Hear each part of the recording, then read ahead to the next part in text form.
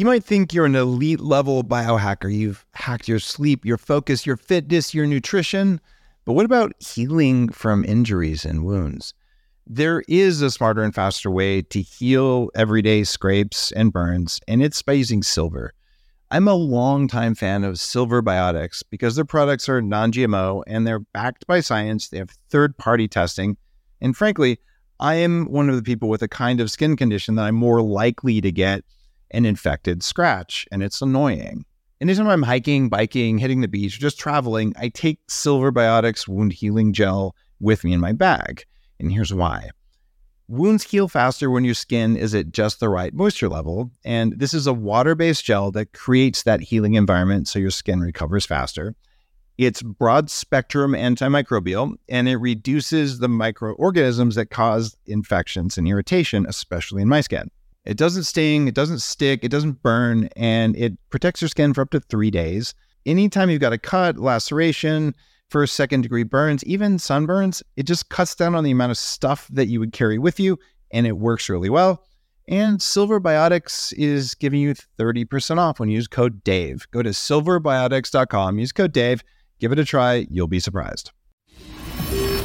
You're listening to The Human Upgrade with Dave Asprey, formerly Bulletproof Radio.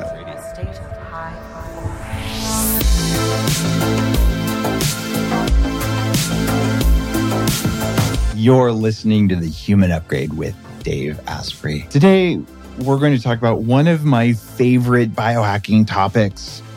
It's hormones. I'm particularly interested in this because, well, as a guy, I had less testosterone than my mom when I was 26. And I became an expert in anti-aging, ran an anti-aging nonprofit group, went on testosterone replacement, medically supervised to physiological levels, and it changed my life. And I recommend everyone, even if you're only 20, that you get your testosterone levels checked and your other sex hormones, whether you're a man or a woman, so you know what your baselines are. And I've talked about this in many of my books. But we're seeing more problems today in women. And in my own life, when I decided it was time to have children about 17, 18 years ago, my wife at the time was infertile and had hormone problems and is a medical doctor. So we went deep on this. And that was my very first book, was on fertility and hormones in women and men.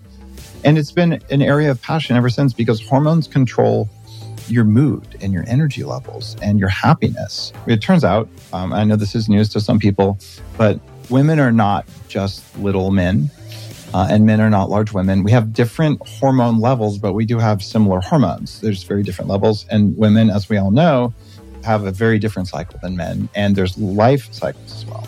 So I wanted to invite someone on who has a very interesting blend of being a board-certified chiropractor, a doctor of natural medicine, and a clinical nutritionist. So, oh my God, are we going to talk about food and lifestyle and hormones in women? Yes, we are. And you could call this functional medicine, but it's a unique spin on it. And her name is Dr. Francesca LeBlanc. Francesca, welcome to The Human Upgrade. Hi, thank you for having me. Tell me your story. I find a lot of my women practitioner friends who focus on hormones, they kind of had to learn it the hard way because they were dealing with it themselves. Right. And I think I'm no different than the dozens upon dozens of practitioners who started out on a journey to wellness when they didn't know that's what they were on. I mean, it starts with brain fog, mood swings, irregular cycles, insomnia, depression, anxiety, and being from a mostly medically minded family, I'm a very, very type A and a compliant patient. And I followed all of the normal standard courses of action in the allopathic model and would just spun wheels for years upon years upon years. And all I could remember was that one day, the last day that I felt quote unquote normal, I felt good, and I was chasing that. So when I really felt like I was just not getting anywhere, I started to shift my thinking. And of course, schooling and career changes helped me to broaden my knowledge on holistic avenues of treatment. So then again, years and years and years of that. And finally, diagnoses of things like adrenal fatigue and PCOS and estrogen dominance. And that's kind of where I thought, okay, this is a problem. This is a problem because these are things that are not talked about. And it's even in 2023, I'm still getting patients that these discussions still aren't happening, that there might be hormone imbalances at play. So that's really what motivated me and led me to where I am. We first met, I think, 5 years ago, but I'm trying to remember what conference it was. You were maybe just a little bit pregnant at the time. I was gigantic whale, let's be honest. So we met. I think it was Mindshare. Oh, it was JJ Virgin's Mindshare conference. Yeah. I've been going for years. California dry heat. And I was struggling to get down the steps of that certain meeting hall. And he came up right behind me and helped me down the steps. And we started chatting. And my daughter, lo and behold, was due on your birthday. And that's funny. We were, chatting away. And I had no idea who you were. I had never heard of bulletproof coffee before. I had never heard of biohacking before. In 2018? So you were living under a rock or something. I know. For real, I'm not kidding. But then let me tell you, it was like the gateway had opened, because once I had bulletproof coffee, don't tell anyone I was pregnant and I drank that, but I was like, oh, wow, okay, something's up here. And then that is really where things changed for me. P.S. She wasn't born on your birthday. She decided to come a week early, but I started consuming pretty much all of your content that I could. Oh, thank you. To be honest, it's an honor when people who are medically trained are willing to consider my ideas. I lectured to, I think, 3,000 doctors at the American Academy of Anti-Aging Medicine. And I just walked up and I said, guys, I'm an unlicensed biohacker, right? And the benefit of that is you can't take away my license for saying something. And half the room was like, yes. And the other half of the room was like, screw you, you unqualified hack. But they don't understand, if you call me a hack, you're still kind of saying I'm a doctor. So like, I don't mind it, or quack, I guess. But whatever the deal is, thank you with all of your training and working with patients, for being willing to give my stuff a try. It does help. It works differently, but similarly for men and women. The amount of coffee, timing of intermittent fasting and all, it's different. And I really do my best, because I started my journey as an author, and now it's 4 New York Times bestsellers. But I started out with a book on pregnancy, fertility, and healthy babies, because that's actually, if you were just like really healthy in the womb, you probably won't need a lot of the biohacks that I teach. So, well, let's start with hormones and pregnancy. Are you seeing in your practice hormonal changes that affect fertility? Are they better? Are they worse? What's happening in the world of hormones and fertility? Well, I don't actually see a lot of pregnant patients. I see them when they are, of course, frustrated because they've tried several allopathic treatments, because there's so many, right? And then when we start talking about things like PCOS, which I feel like is one of the big drivers, it's really an unspoken, silent cause that I don't think a lot of women are aware of. It's just so common because of insulin resistance, with 60% of women or more walking around with it. The two go hand in hand. And when women between the ages of, let's say, like 30 and 37 spinning wheels doing fertility treatments, we're not getting really to the root cause of why they got there in the first place. So it's frustrating and costly, right? So I think that more discussions need to be had that are, around what hormone imbalances have you been walking around with, maybe since you were 18, maybe since you were 16.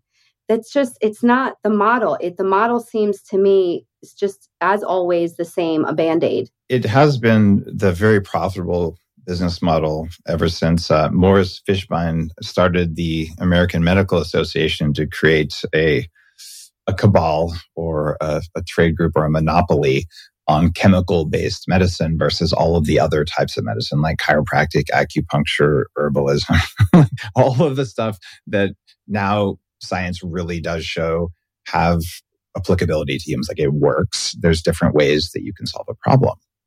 But you mentioned PCOS, polycystic ovarian syndrome.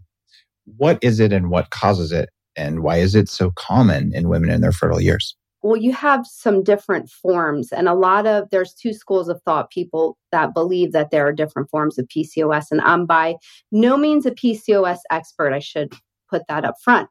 But I think that the inflammatory component to most hormone imbalances is really what is the root.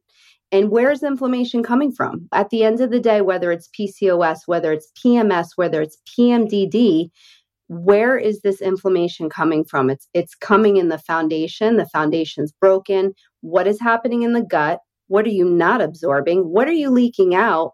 And why is your liver so sluggish? And I think if you can figure out where the inflammation's coming from, then you can start to break this down. Because again, a lot of what I hear, at least in practice, is the traditional abdominal ultrasound for PCOS that really then does nothing because doctors don't believe there's anything that you can really do. It's just the reality. I have definitely spent a lot of time researching PCOS because that was one of the things that was preventing me from being a father.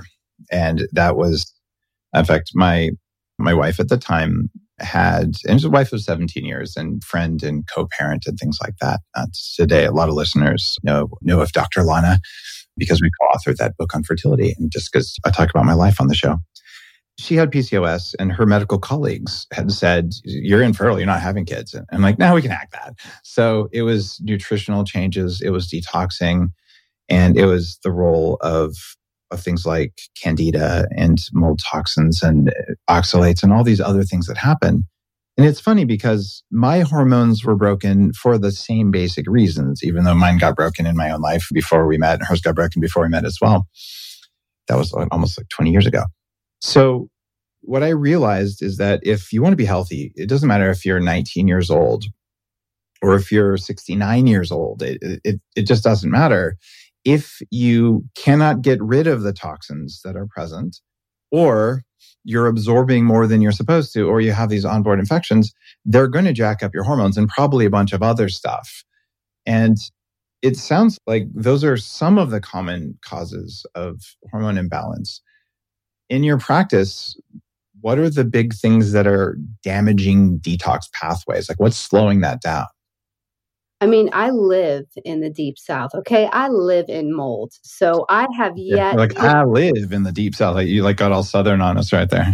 I mean, facts. So, women that I work with here in Louisiana, 9 out of 10 have mold toxicity. And it's mind-blowing every single time. And it's fascinating to me, but it is facts of the level of environmental mold. And it's always the same. Everyone panics. Is there mold in my home? And it's scary because you want to associate black mold, that visible water damage mold, with what's happening. But it's simply environmental, and it's the mold that you can't see that's building up over time. So whether, the chicken and the egg, the mold came first, or the heavy metals, we can't figure out what came first. We just know that one is slowing down detoxification and the other's complicating it equally so. Heavy metals, again, here in the deep South. Now, I grew up in the Northeast, and I don't think that the water quality was that much better.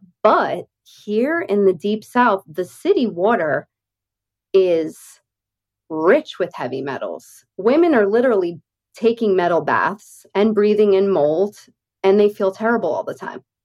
What if there was a way to feel younger for longer? Well, there is. Your body needs something called the NAD+ molecule to help you age well. When you're young, your body makes a lot of NAD+, and that helps you make energy, it helps you keep your DNA healthy, absorb nutrients well, and it protects your cells from stress. But once you hit about 30, your NAD+ levels start to drop.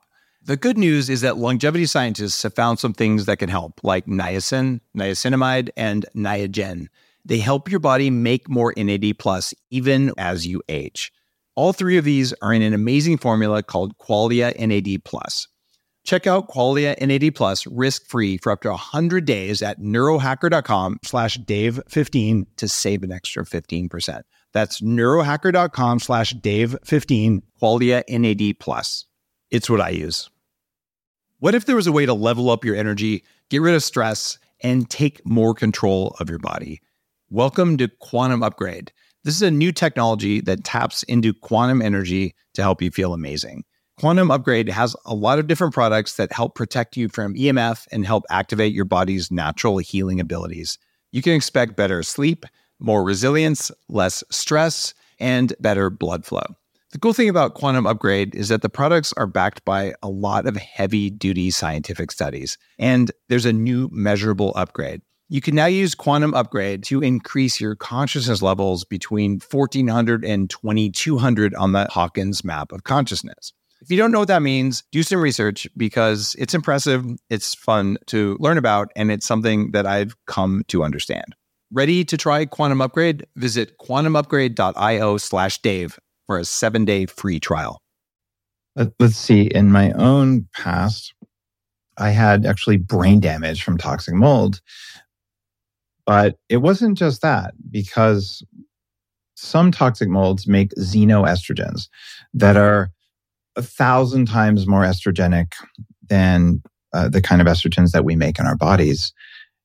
I had a really hard time losing weight. The 100 pounds I had to lose, I worked out, I dieted. I went to the ends of the earth, all of my effort and willpower. And I believed that it was because I just didn't have enough willpower to eat even less. I came across research on zearalenone. Is that one of the mold toxins you've worked with? Yeah. Talk to me about what that does with weight gain. Estrogen dominance is one of the leading hormone imbalances that complicate weight loss for women. And if its root cause is mold, right, in this mold family, it's an emotional roller coaster for women. Because when you talk about the eat less, exercise more, and all of that, when we get to this root cause of mold, this is a journey. This isn't we're going to apply these binders and in 3 weeks, 4 weeks, this is what you can expect. Sometimes this is a 3 to 6 month process because we have no idea how long or how much of this mold has been in the liver and creating all this inflammation. Brain inflammation, right? That's kind of what you experienced as well. It's a journey. It's frustrating. And it is so closely related to estrogen dominance, definitely here in the South and the other moldier states like Florida and Texas. So we see a lot of that. When I did the documentary on toxic mold, and guys, if you're new to the show, you might not know moldymovie.com. It's a gift. It's a professionally made documentary. The soundtrack is actually from the lead keyboardist and vocalist for Electric Light Orchestra. Like, it has its own soundtrack. And it was as professional as I knew how to do at the time. And I traveled around the country and I talked to leading experts in mold, and people were affected. And what you realize is that we think of the South as mold, a mold bomb, Moldville, and it's consistently moldy because it's just wet. But the mold there usually isn't that bad. The mold levels are there, but the individual species aren't that bad. But if you go to where I grew up, like in Albuquerque, or you go to Phoenix, that is desert mold. It's dormant until there's moisture, and then it's hyper aggressive. Like everything in the desert wants to kill you, rattlesnakes and scorpions, because it's a hostile environment. So if you go to a moldy place in Phoenix, it will trash you more than a moldy place in Louisiana, except for New Orleans. New Orleans has its own unique species after all the chemicals got mixed around. I generally don't want to go to New Orleans because you're just going to get sick, even if you're highly resilient like I am now, because there's just so much mold, and it's like mutated mold, like Spider-Man meets mold. Do you see that as well? Yes. I don't go to New Orleans. I do not. I have to go to New Orleans if there is a family function. I'm pretty resilient as well, but I cannot wait to get out of there. I start to feel it. I really do. And the guy who did a lot of the air testing for Moldy Movie, let's see, this is John and Laura Riera from American Air Testing, if memory serves. They owned a bunch of rental properties in New Orleans. And after the hurricanes and all, they just said, we're going to exit that area because we can't keep them mold free anymore. So we are changing the environment around us with things like glyphosate, which in studies makes mold worse. And just with things even like radio frequencies, like EMFs. You probably wouldn't know this if you're listening to this, but a lot of the citric acid that's in food comes from Aspergillus fermentation, which doesn't mean it's necessarily bad for you. But how do they make this modified form of Aspergillus produce more of its toxin? The toxin being, in this case, citric acid. They expose it to radio frequencies and EMFs that pisses off the mold, so it's more toxic. So I think we've got something going on in the world around us where you just don't want that. And if you're near a military base, you've got all the metal pollution, and go to San Diego and breathe the mold there. That's the worst place in the country, as far as I can tell. And that's where the most radar is from all the military stuff there. So there's something going on where our hormones are being disrupted by mold. And if you get mold, you're much more likely to get candida. Talk to me about candida and what that does.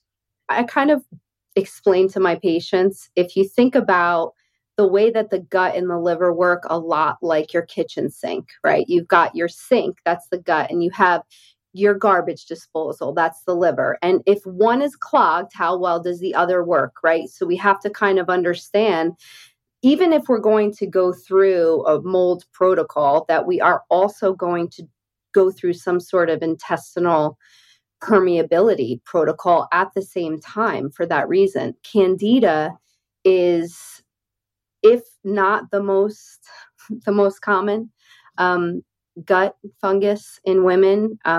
It's overlooked, right? Because traditionally, the symptoms that would be normally associated with, let's just say, yeast infections aren't there. It's not that anymore. For women to come to the realization that we have like a fungal issue when they don't actually have those traditional textbook symptoms, again, it's a journey, it's a process.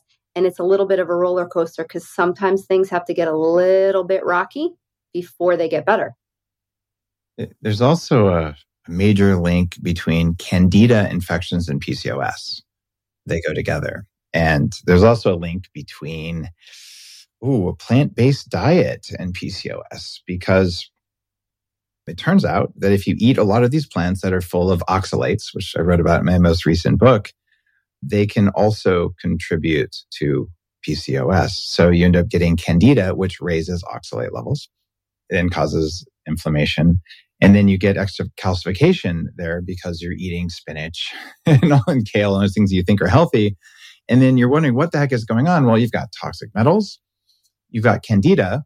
If you have toxic metals, the body will allow candida to grow because candida will store mercury instead of putting it in your brain. So your body's just swimming in toxins, just saying, well, I'll let this bad thing happen because it's not as bad as this other bad thing. And it's trying to balance all this out. And at the end of the day, you're anxious and you feel like crap all the time. Your hormones don't work and you're infertile. And this is actually like the story of living in the US right now. Yeah. Well, yeah, because you jump to the diet. You panic, you're desperate, and you say, well, I'm cutting out all meat. I'm going plant-based. And then I did that. Okay. So I'm one of them. And then I was vegan, just like you. And, no kidding. Yeah, because I was desperate. I mean, I was sick. And of course, for like 6 months, I was skinny and it was great until my hair started to fall out. Yeah, malnourishment is great for the first month. Right.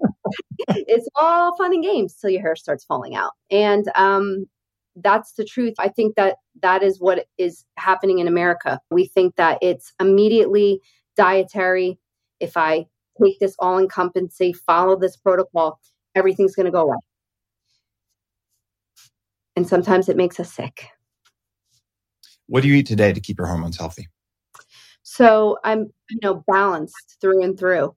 I found balance. What does that even mean? Like you have kale and spinach? No, I actually don't. And I used to love kale chips. But I did too, yeah. For following you, I stopped eating kale. I stopped doing a lot of things ever since I started following you. But I find that I thrive at very high quantities of protein prior to, let's say, 3 o'clock. So if I get a Are we talking like bean protein and bugs or a specific kind of protein? So I can tolerate eggs. So I do an egg white protein shake. Then I eat beef, chicken, fish for my meal. And I do eat some dairy, grass-fed, high-fat yogurt. And by 3:00, I've met pretty much what I feel like is my protein goal through a lot of trial and error. Now, on the days when I don't do that, my blood sugar goes to hell in a handbasket. And from there, everything else starts to break down. I'm so dialed in at this point, I can almost pinpoint what's happening. And I know, and the truth is that sometimes we want to enjoy life too as well. So we might go to dinner and indulge a little bit, but I certainly pay for it. So I have to be very strategic about my protein, fat, and fiber. That to me is most important. And whatever you favor as your protein source. And I tell women that all the time, because if they really don't want to eat a lot of beef, then it's just mix it up with what's left. But cutting out animal proteins entirely, I don't think is smart when it comes to hormone balance. What do you think about when you see these school boards mandating some vegan days at school for kids? So I think it's a total disaster because most of these children are approaching those pubescent years. And I think that it is a little like Pandora's box because in a way you're looking at it from a obesity standpoint, right? That's probably why they're thinking this is a great idea because we have an obesity problem because of these junk school lunches.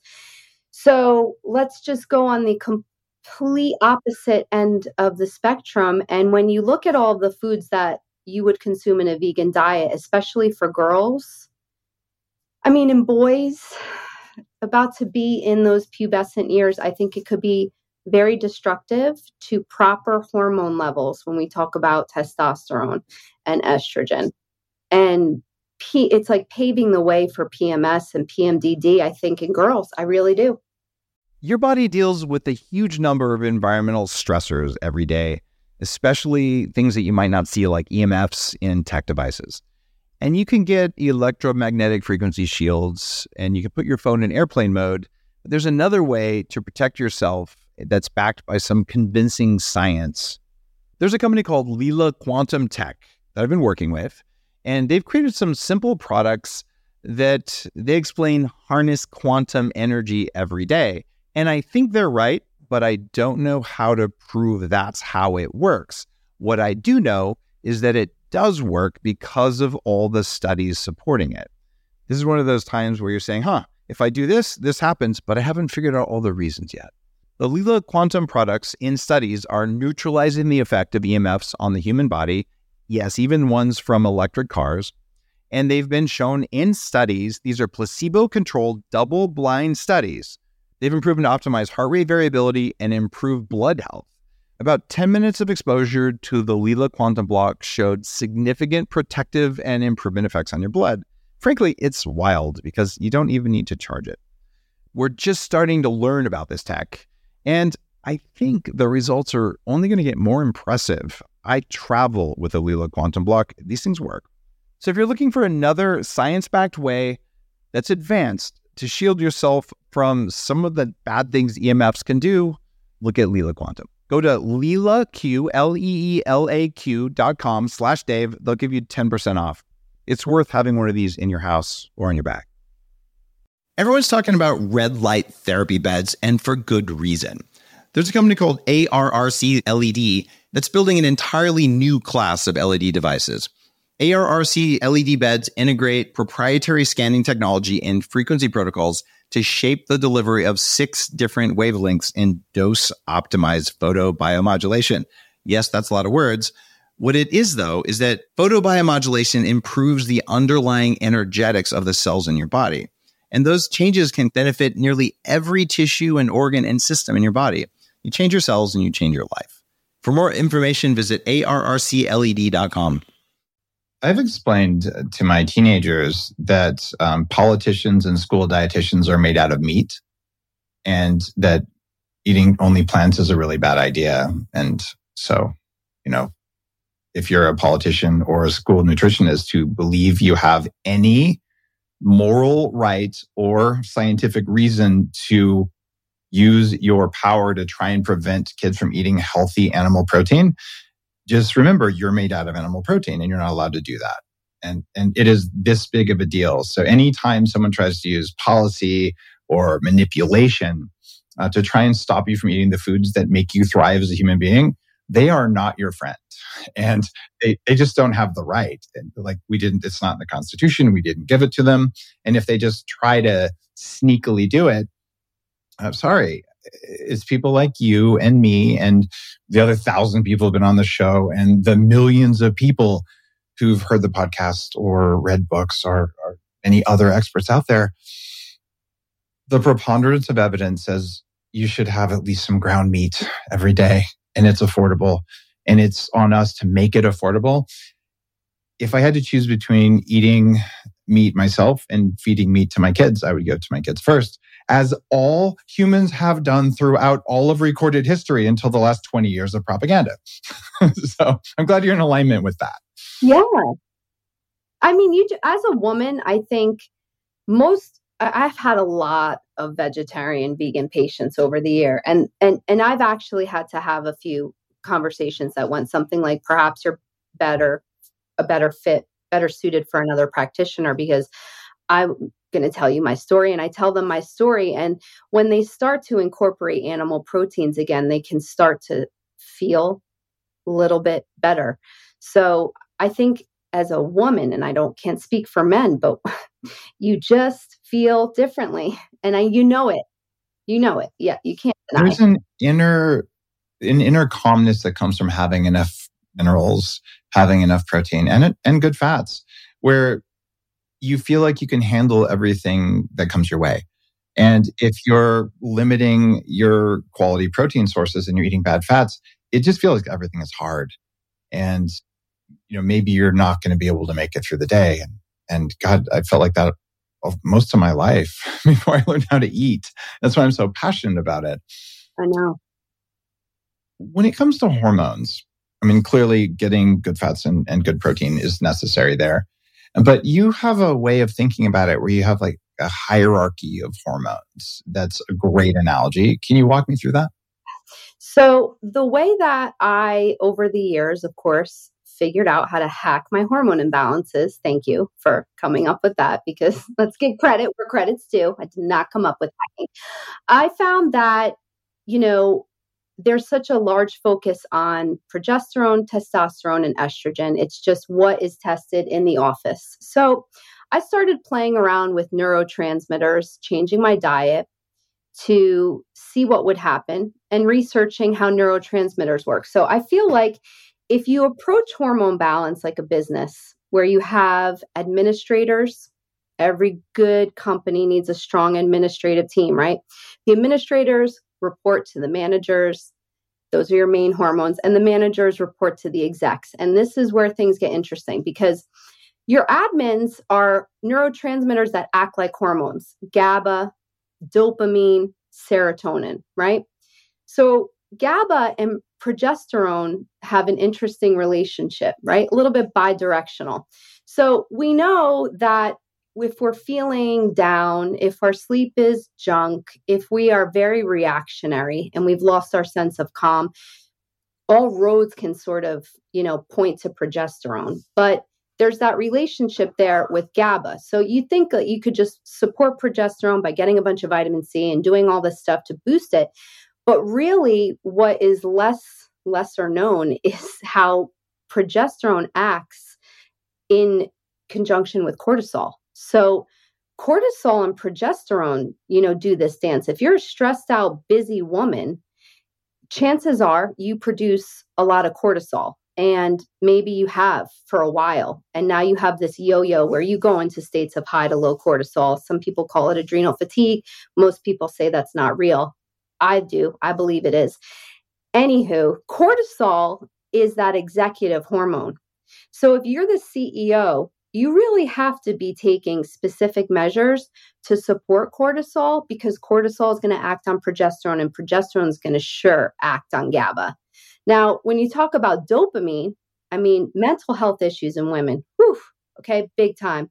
Anxiety and depression and irritability. Dopamine is usually in the gutter, and so is testosterone. Well, of course, if you're going to go to the doctor, they're going to say testosterone pellets. This is going to change everything. And for some, it does. But for most women that don't understand the relationship to insulin, because most women that have low testosterone, 9 times out of 10 are insulin resistant.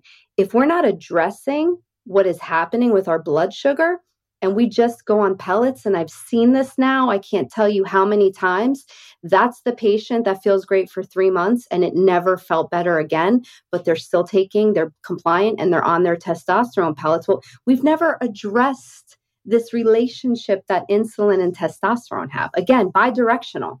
So it's you true as for men too, just to call that out. It's not identical. But yeah, if you're insulin resistant, you probably have low testosterone because you're insulin resistant. You have more white fat. White fat makes extra estrogen. It does it in women and men. So if you're carrying an extra 20 or 30 or like me 100 pounds around and you have high estrogen, you're like, I wonder why. Right. So again, it comes down to, you can still, and I actually still support the model of bioidentical hormone replacement therapy, especially with testosterone, but you still need to address this blood sugar dysregulation, which is driving insulin resistance. So you, as the CEO of your hormone health, you've got to now manage cortisol appropriately, manage insulin. But then the lesser known, which has been really fun over the years, because this was a big one for me, was this relationship with serotonin and estrogen. So we know serotonin, right? Happy chemical made in the gut, has to uptake to the brain for everything to work really well.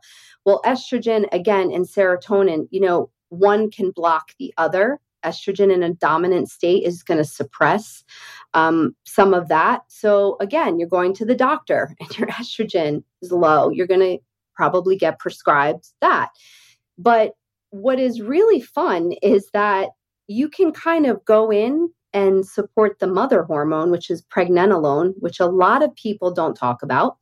And this, to me, is your other executive hormone. So the mother hormone, by which all the other hormones come from, a lot of women do really well supplementing with pregnenolone and then addressing the dietary and the, again, detoxification and absorption issues in the liver and the gut to get estrogen where it needs to be without having to go in with the hormone replacement therapy. It's really interesting, and it's so individualized. So if you go back, even starting in the late 80s, early 90s, the Life Extension Foundation, which has published a magazine about longevity since before longevity was supposed to be possible, just to give credit to them, they said, well, pregnenolone, there's evidence that it helps you live longer. And so they would make, pregnenolone in multivitamins and stuff I haven't used in many years. But I tried it when I was young and trying to get healthier, and it didn't seem to work for me. And I got my lab tests. And if you think logically, well, pregnenolone can turn into anything. It's the mother hormone. So you might start there. But depending on your genetics and probably toxins and lifestyle factors, sometimes it'll turn into estrogen. Sometimes it'll turn into DHEA. Sometimes it'll turn into testosterone, which then could turn back into estrogen. And I found that pregnenolone didn't do very much for me. And when I tried DHEA, my levels are very low even now. In fact, I first tried DHEA when I was 18. I was just like trying to get healthy. And within 3 days of taking it, I had no libido. And an 18-year-old male without libido, something's going on there. Right. And to this day, if I take either 7 keto DHEA, regular DHEA, within a day or two, just zero libido. Wow. And I haven't figured it out to be like low DHEA, but if you take it, it just doesn't work because I have some weird pathway that no one's figured out yet, including me. So the variety here is like, okay, get your lab tests. They can work with you. They can work with, lots of places to get their labs to see what their sex hormones are. And then say, well, you could trial pregnenolone. You could trial DHEA and see if it works. What's the period of time that you would know if it works? Yeah, that's what you always say. I mean, even in your book, Smarter Not Harder, that's what biohacking is try it, there's so many nuances, right? In all of the research. If it works, keep doing it. If it doesn't, drop it. And just to be able to do that without saying there's something wrong with me because it doesn't work, right? No, there's nothing wrong with you. It doesn't work. It's just because you're individual, and you will find the right pattern of things that work. And maybe it doesn't work because you have a toxin that's blocking it, or you're living in that moldy house, or your lead and mercury are high, or thallium. My thallium levels were high when I was eating kale. And it turns out we know kale is like the trash collector plant that raises thallium. What metals are you seeing highest in women with hormone dysfunctions? Oh, gosh. So aluminum always. And again, we can blame a lot of the skincare products for that, right? But aluminum, tin, cadmium, big down here. So tin, where's that coming from? The water. So is it the pipes, or it's just in the water itself? Well, we have lots of evidence that shows the dumping that happened here in the 80s was loaded with stuff like tin. And who did the dumping? The government itself. Oh. Uh-huh. I can't imagine they would ever allow something that was bad for the population. Yet that's shocking, just shocking. It's uncanny, right? Well, here's another idea. A byproduct of aluminum smelting called fluoride. We could dispose of that by putting it in everyone's water. It's a great idea. Let's do that. Yeah, I mean, gosh, it comes at us from every direction, doesn't it?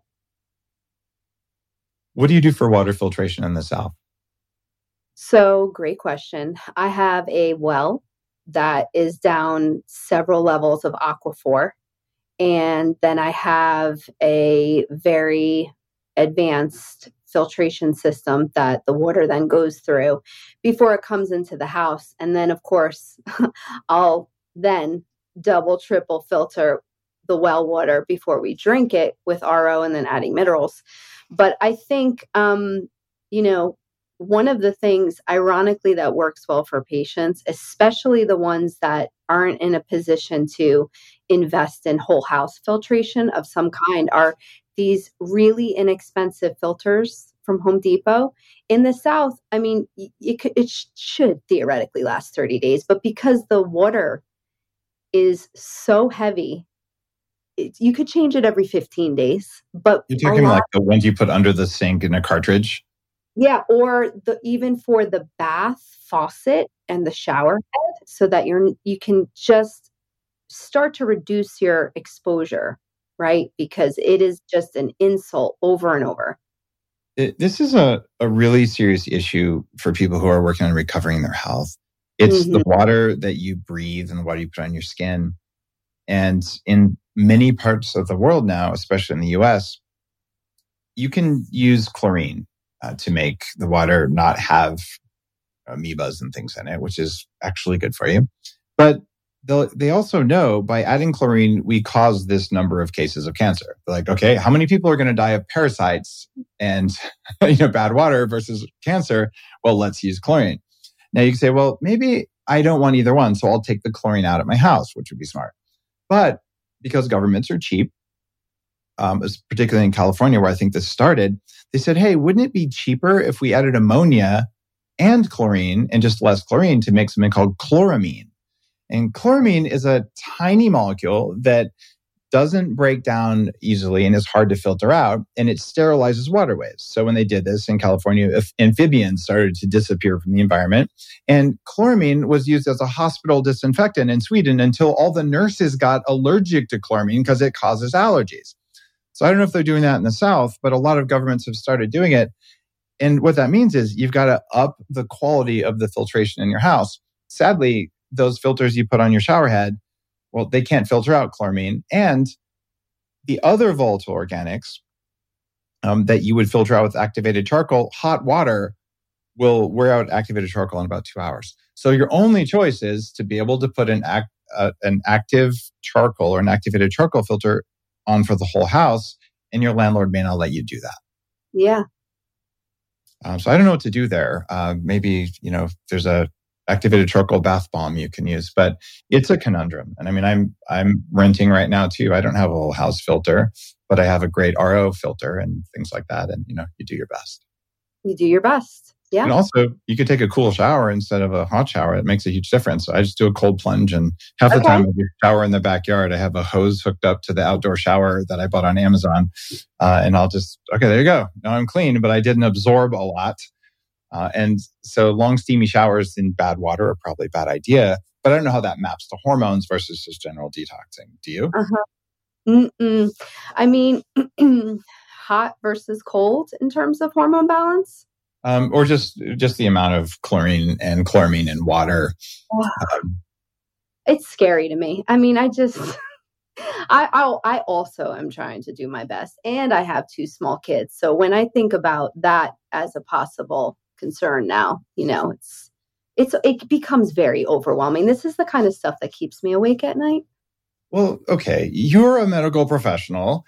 How do you build resilience and mental calmness so that you don't stay awake at night? Because that's bad for you too. And then you get this meta fear, like, I'm afraid of being afraid. And then you're quoting Churchill and all that. The only thing we have to fear is fear itself. No, that's not true. You probably should fear like bullets and things too. So how do you though generate that feeling of like, I've got this handled, given all the stuff you know? Well, I mean, honestly, stress management has been one of the biggest techniques, a real stress management technique for me. I did the yoga. I did a 10-day silent meditation retreat 10 years ago. I mean, when we talk about the varying degrees of things you can do to manage stress, I've gone way to one side to the other. And really what works is going to that space that's quiet. At the end of the day, I cannot watch a lot of television at all. I definitely don't watch the news, let's be honest. But I am so sensitive. I am so easily stimulated that I have to really be consistent with winding down at the end of the day. It has to be screen free. There cannot be blue light. I mean, my adrenals will produce cortisol with just a little corner of blue light coming in from somewhere. So I'm really consistent with that. And I think that's the one thing that helps me not only keep my circadian rhythm in check, but it's the biggest, if not most important thing you can do to balance your hormones. I tell a lot of my patients, supplements and diet aren't really not as good as your intentional moment in every day where you get out of fight, flight, and into rest and relax, and you commit to it and just don't blow it off. Because that is where I think you start to feel like you've got a handle on things. I love that answer. It wasn't what I thought you might say, though. Okay. I thought you might just say testosterone. Yeah. Because if you have enough testosterone, your stress goes down because you just feel like you can handle it. Right? And if you're low testosterone, you're also low dopamine. And if you're low dopamine, you're low happiness. And this is the same for men and women, different numbers, but that relationship there is so strong and so important. So just there's a sense of like, I've got this. And we've all felt it sometimes. And other times we've had this sense of, I don't have this, but I'm going to pretend like I do and hopefully no one will notice. And that was like the first 30 years of my life. I'm like, oh, actually, every now and then I have it a little bit. Maybe I can do more of what gives me that. And since you're focusing so much on hormones, maybe dropping cortisol is a good thing. But you talked about how you believe in adrenal, what'd you say, burnout? What is it that people don't believe in? Yeah. Adrenal fatigue. So most of the functional medicine people that I know do believe in adrenal fatigue because they see it in clinical practice all the time. I've seen it 2 times. I've had stage 4 adrenal fatigue where you're really blown out. And what happens here is your body calls for more adrenaline and more cortisol, and your adrenals can't make it. Maybe it's toxins, maybe it's lack of zinc, maybe you're eating the wrong foods. It could be anything, but it just doesn't work. And you do your best, and it doesn't matter how much you try. And then you say, oh, I know what I'll do. I'll exercise. Maybe I'll do some cardio. And then you feel like crap for a week afterwards because you cannot recover from it. And then if you go deeper, into this, you go, oh, so cortisol is an important hormone. Cortisol is bad because it's a stress hormone.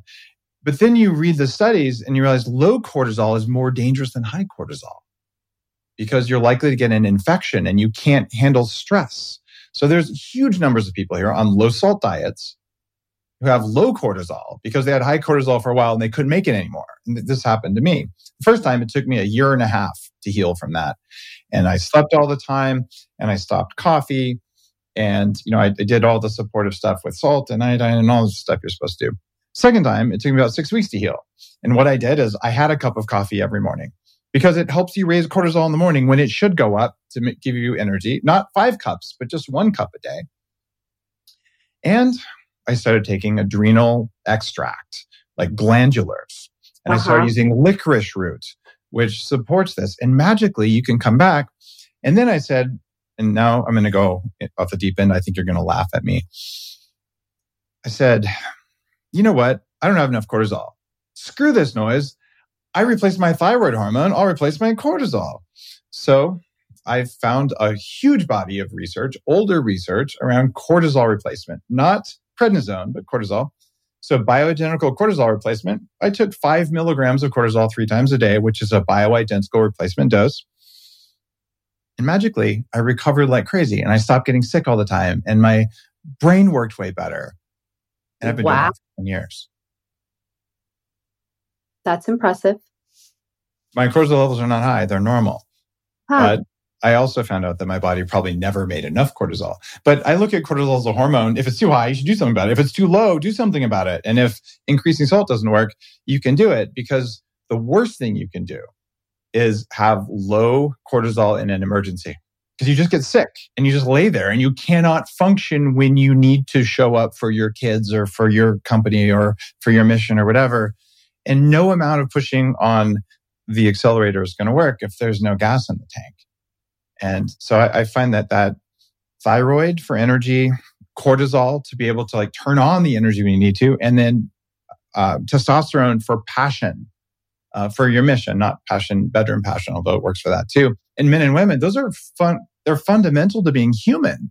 And you're seeing most of your patients don't have those things working right now. Mm-hmm. That's pretty scary. What do you think that's going to do to society? I think that because of podcasts like this, because of the growing number of podcasts and platforms, that you can really, really go down rabbit holes yourself. I'm encouraged by that. Because if you really want to heal yourself, you have an abundance of resources. So if I dial it back to 1999, when I was running down 6th Avenue to make my doctor's appointment that I was late to in New York City, of course, stressed out and running. And I think about what was available then. The internet had just come out a couple years before.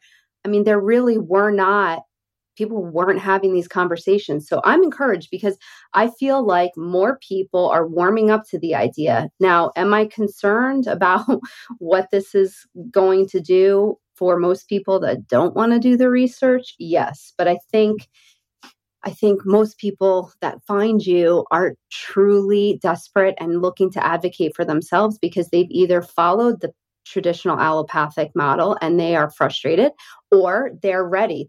They've been dabbling. They're little baby hackers and now they're ready to go, balls to the wall. Did you know that the air in airplanes is kept at just 10 to 20% humidity?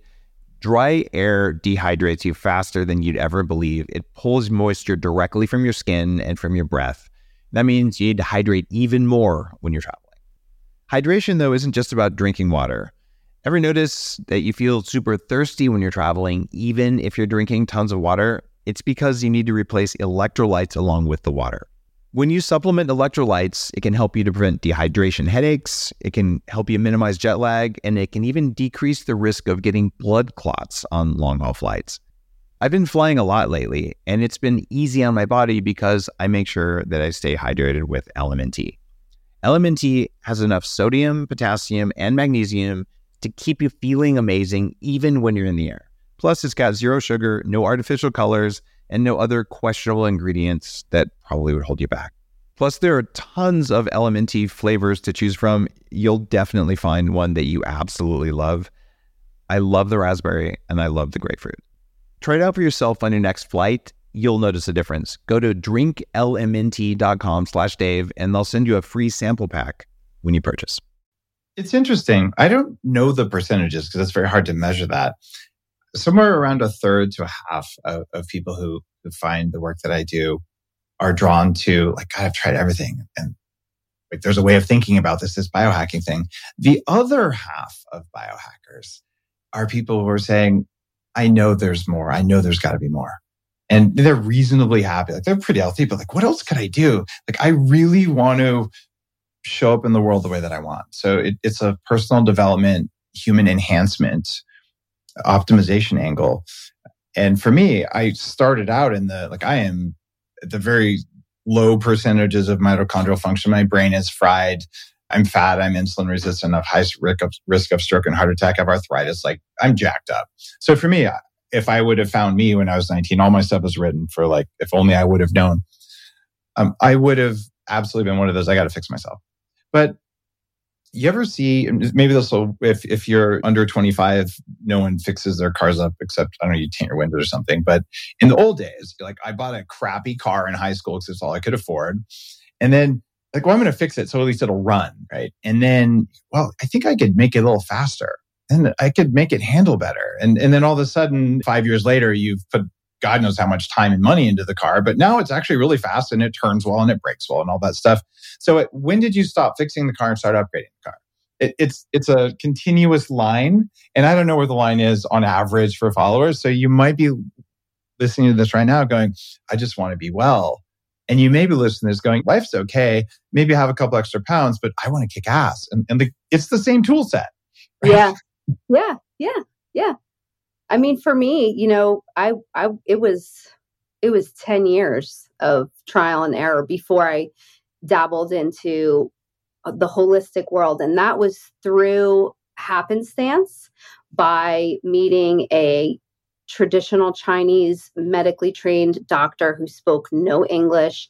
She operated out of the back of a Chinese specialty food store in Clifton, New Jersey. And you had to have a passcode to get to the back. She took no one. Still to this day, never understood a word she had said, but I was desperate. And she had an entire wall behind her of herbs.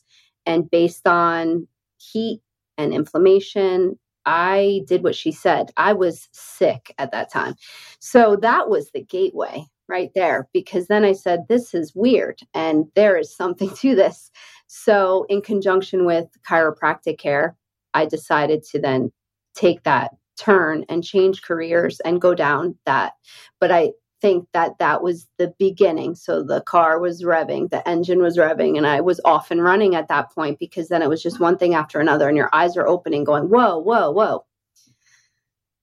It's so cool because that enabled you to come up with this hierarchy of hormones. And I wanted to summarize it because we talked about it kind of from the bottoms up. The way that you talk about this as three CEOs or three executives in the hormone health, it isn't what I would have thought.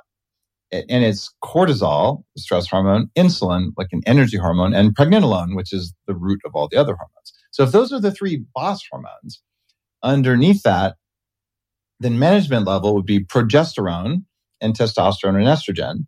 And then the administrative level, getting stuff done, would be GABA and dopamine and neurotransmitters. So no one else that I've come across is looking at that interaction where you're putting cortisol and insulin and pregnenolone as even kind of being related, but those are root hormones, right? And then to look at that mid-level being the ones that where I focus on, which is testosterone, estrogen, and maybe progesterone, and then to tie it to neurotransmitters. So it's an unusual model. Did you come up with that, or is that taken from TCM, or like no, I've never seen it that way? Honestly, from so much, thankfully, of the research that we do have available. And then I have read so many books on hormone health, right? To name a few, Dr. Sarah Gottfried. I've read every single one of her books. I've read every single one. She's a good friend. Yeah, Sarah's great. Anna Kabeka. I've read every single one of her books. She's also a good friend. And also a total pro, right? I love this. So I think in what I've learned, of course, from them, again, biohacking, did this work for me, trial and error, and then sort of applying it with patients. I was really testing this out. Does this work? Does this not work? Why did this not work for her? Why did this work for her?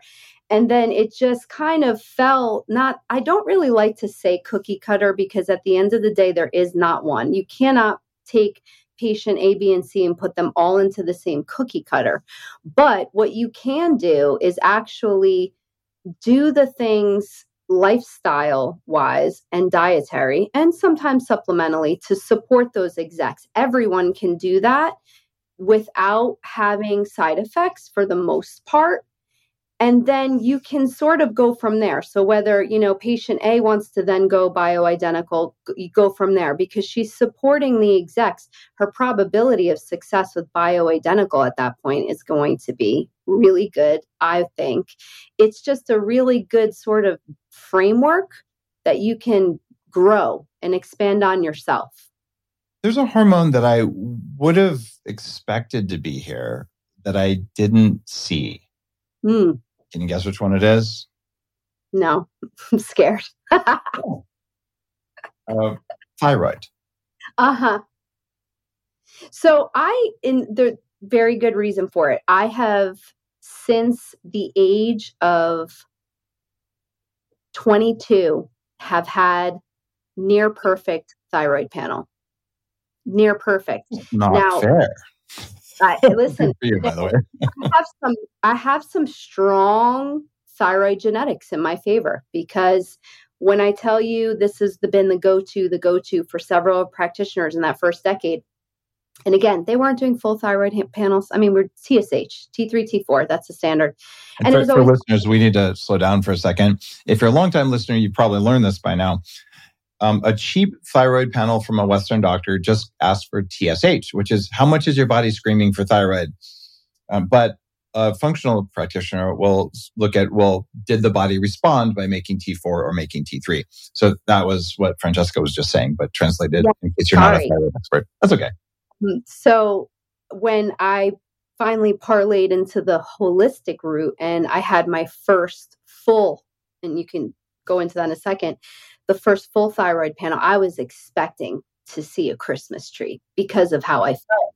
And again, I was in good shape. And that is one that I've gone back to in my yearly analysis of myself.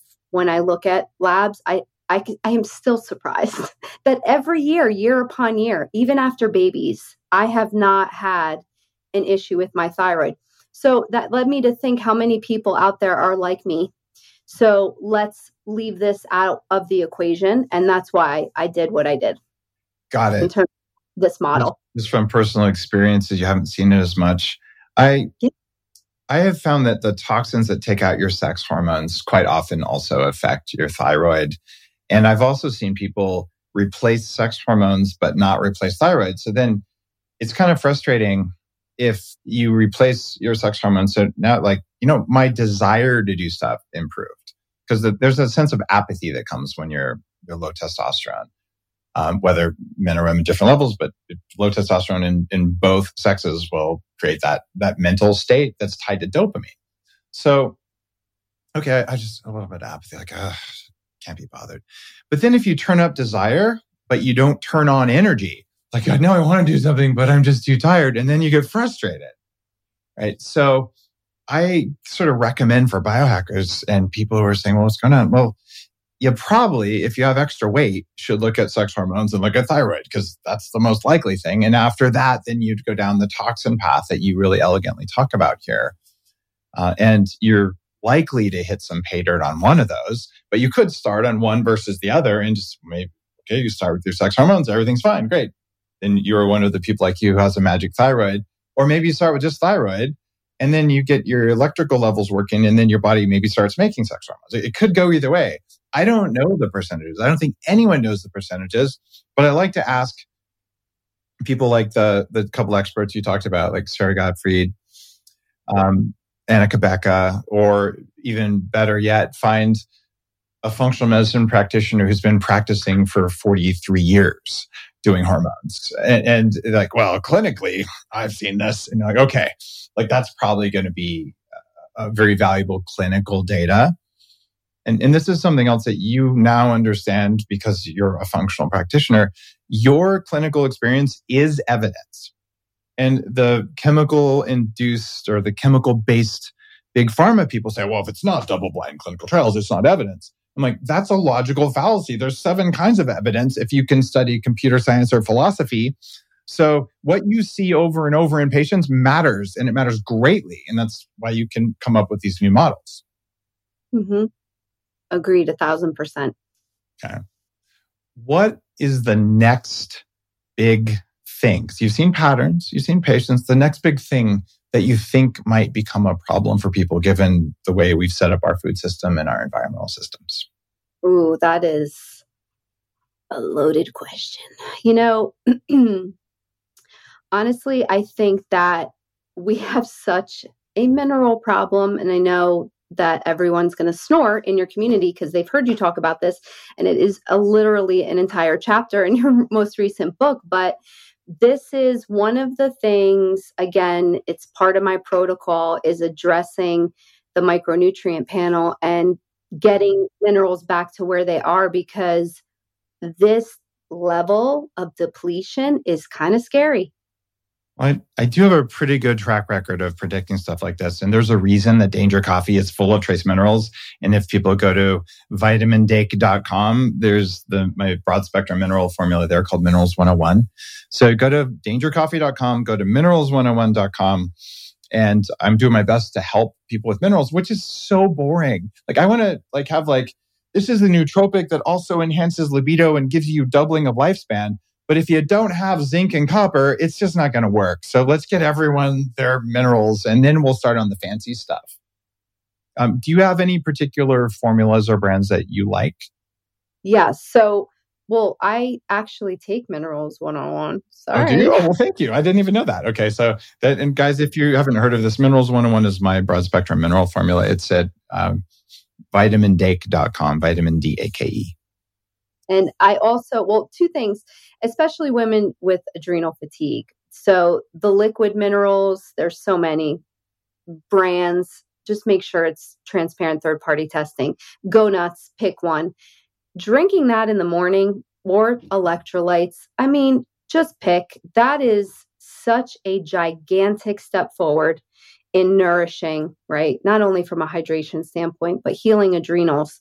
But the big one for women, like massive, when I tell you massive, the magnesium deficiency in patients is mind-blowing, because I know how I feel when I don't get enough magnesium. And you can eat all the pumpkin seeds you want. This is not that conversation. This is legitimately knowing what you need and getting it. It's a game changer for feeling sort of balanced. I find mental health wise, without proper levels of magnesium, I'm not the same as I am when I do take proper levels of magnesium, and the quality of my sleep changes. So that's a part of that whole wind down routine at night that I have. It's magnesium loaded. Magnesium's so interesting because there's all these different forms of it that do different things. And I've, for 25 years, been saying, I just take my magnesium at night. You take enough to not get the runs, right? Too much magnesium equals disaster pants. So for me, the level's about maybe a gram or 1.2 grams. For most people, it's about 800 milligrams. I just happen to be large and relatively muscular, or previously relatively fat. Studies, though, when I really got into circadian biology as I was working on my longevity book, which is, if you're new to the show, if you read Superhuman, you'll learn a lot about living to at least 180. The peak levels of magnesium in your blood are at noon, because you use magnesium to make ATP, and you also use magnesium for sleep. So what I started doing was taking half my magnesium in the morning away from thyroid hormone, and I take half of it at night because you have better energy production and better sleep. So I ended up shifting it around, and you probably absorb it better, but I'm not sure. Any thoughts on timing or types? Well, because magnesium glycinate is just really works so well for women in assisting with getting to sleep. Yeah, glycinate would be a nighttime one. Okay. Okay, so definitely that. And then women, of course, that have gut issues and liver issues and aren't eliminating regularly, citrate again at night. Malate is great for all of the women that have hormone imbalances that leave them feeling like they have fibromyalgia. Okay, just to be honest. So that would be better in the morning. I have patients that do really well with magnesium threonate in the morning for focus, right? We see a lot of patients that deal with some sort of ADHD issues, and that in some mushrooms works really well in the morning. So psilocybin is what you recommend? Yeah. When you said mushrooms, I'm assuming you meant lion's mane or chaga or something. Not psilocybin, but yeah. That's for Mondays. That's for evening time on Fridays. But surprisingly, Paul Stamets, who's been on the show, who's a friend and is the CEO of Host Defense, which is a large mushroom, high quality manufacturer, he has launched a pharmaceutical company, and I'm an investor in it, that is now looking at psilocybin plus lion's mane plus niacin, and it's regrowing brains, not just hippocampal neurons, but the entire brain can regrow on that combination. So I'm really excited about that as a way to fix the brains of people who've had strokes or head injuries, which is so common. And we're not going to have time in this episode probably to get into it, but it's interesting. If you have a head injury, what happens to your hormone levels? Well, from inflammation, I mean, we know. We even see with so much of the heavy metal toxicity, how that infiltrates the brain, right? We talk a lot about the liver. You test the liver, you find the heavy metals, but we disregard that the metals in your brain, that brain inflammation, that's real. And I can imagine that those products that are coming, they're exciting me because they're going to help a lot of women. They are going to help a lot of women. And we've got to get our estrogen disrupting toxins out. We've got to get our metals out and just get your hormones back generally in line and eat stuff that has enough protein and good fats. And the body is so much more resilient than we feel like it is. But the resilience pathways that are automatic, if those are blocked, you're kind of jacked. So your job is to unblock those. And then magically, your body will kind of heal itself because it wants to. So I'm glad you're sharing the message the way you are, particularly doing a great job online. Your Instagram is Dr. Francesca LeBlanc with a C. And I appreciate your work. We'll tag you in the notes on the show. And thanks for being on the episode today. Thank you so much. I'm grateful to be here. If you like today's episode, maybe you should get your sex hormones checked. Seems like a good idea. Or your toxic metals checked. Or maybe you should put down the fake burger and replace it with a real burger from a local farmer who treated the animal well and built soil, because then you'll feel much better and it'll be great. So I'll see you in the next episode. Just do something to upgrade yourself today. It's worth it. You're listening to The Human Upgrade with Dave Asprey. The Human Upgrade, formerly Bulletproof Radio, was created and is hosted by Dave Asprey. The information contained in this podcast is provided for informational purposes only and is not intended for the purposes of diagnosing, treating, curing, or preventing any disease. Before using any products referenced on the podcast, consult with your healthcare provider, carefully read all labels, and heed all directions and cautions that accompany the products. Information found or received through the podcast should not be used in place of a consultation or advice from a healthcare provider. If you suspect you have a medical problem or should you have any healthcare questions, please promptly call or see your healthcare provider. This podcast, including Dave Asprey and the producers, disclaim responsibility for any possible adverse effects from the use of information contained herein. Opinions of guests are their own, and this podcast does not endorse or accept responsibility for statements made by guests. This podcast does not make any representations or warranties about guest qualifications or credibility. This podcast may contain paid endorsements and advertisements for products or services. Individuals on this podcast may have a direct or indirect financial interest in products or services referred to herein. This podcast is owned by Bulletproof Media.